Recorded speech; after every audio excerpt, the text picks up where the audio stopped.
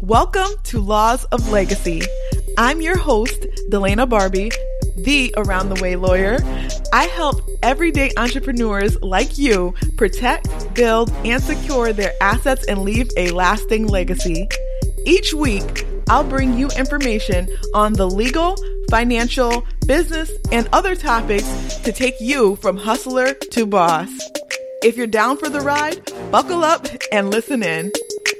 Before we jump into this episode, remember, even though I'm a lawyer and legal topics may be discussed, this is not legal advice and I'm not your lawyer. This is general educational information to get you thinking.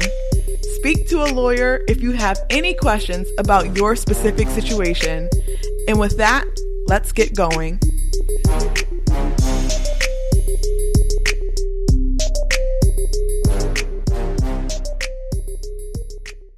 If you're listening to this in real time, it's 2020, and you know this has been one of the most challenging years in recent times.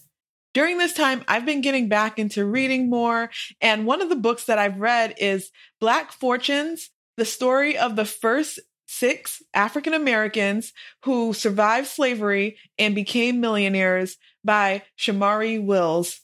I recommend reading it in its entirety, and a link to the book can be found in my show notes.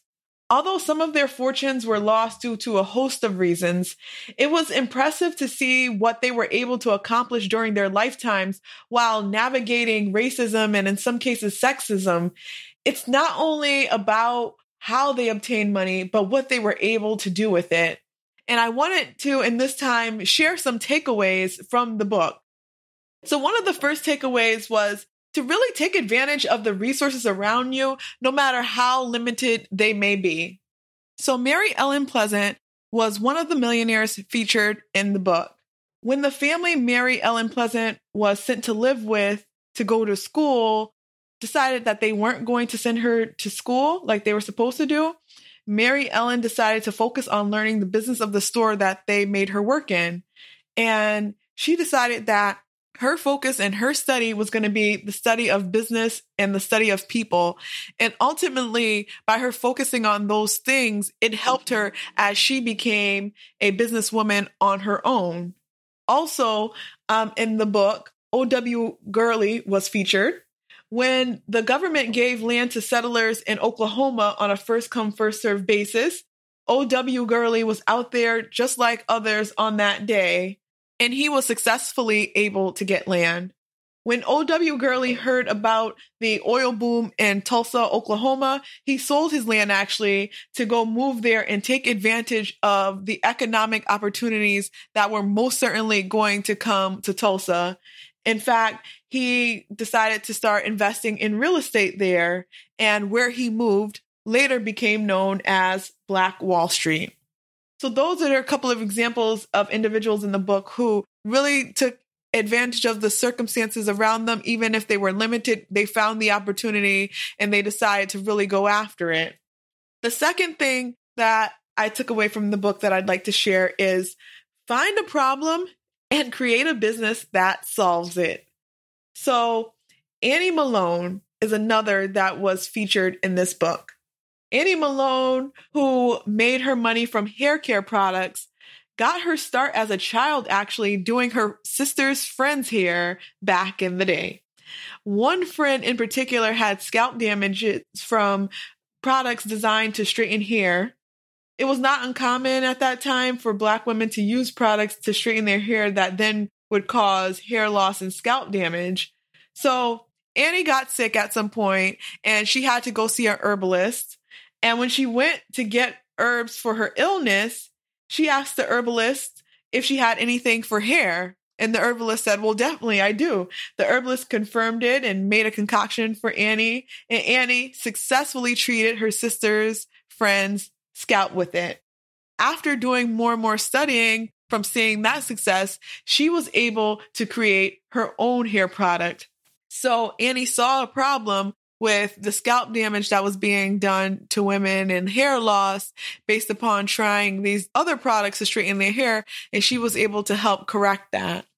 The third takeaway from the book that I'd like to share is find a creative way to get what you want. So Madam C.J. Walker was also featured in this book.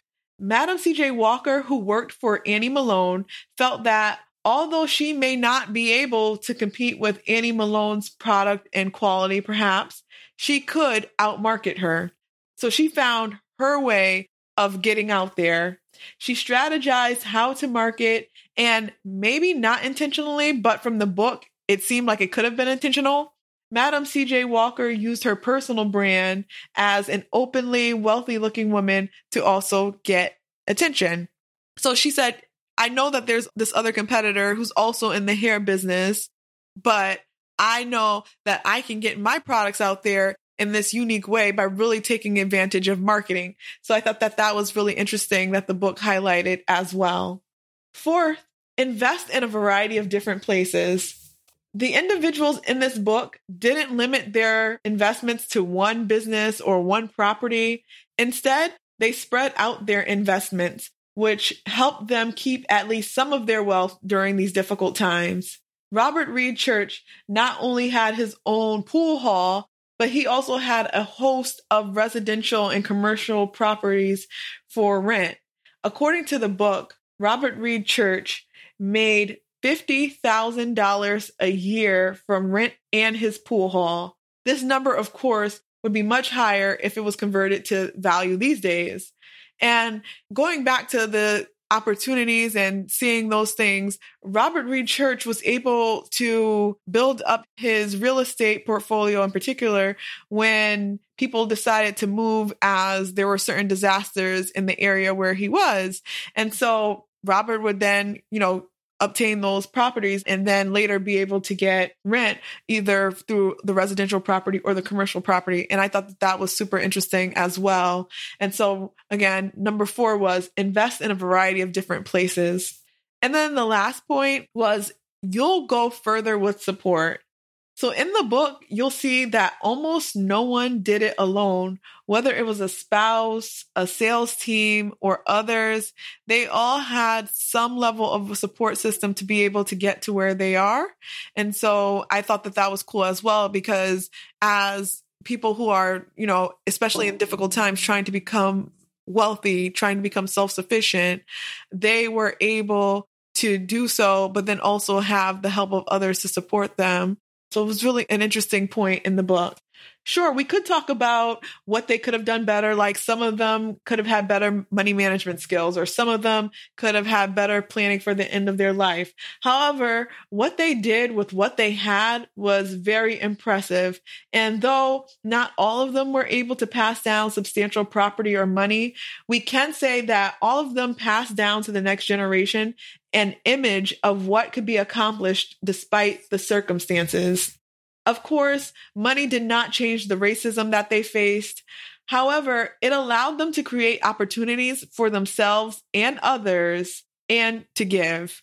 So I wanted to continue to set the stage for this podcast on this first official episode by honoring their accomplishments and acknowledging that it is possible, even in the trying times of today, to generate wealth and set up the structures to preserve and pass on that wealth.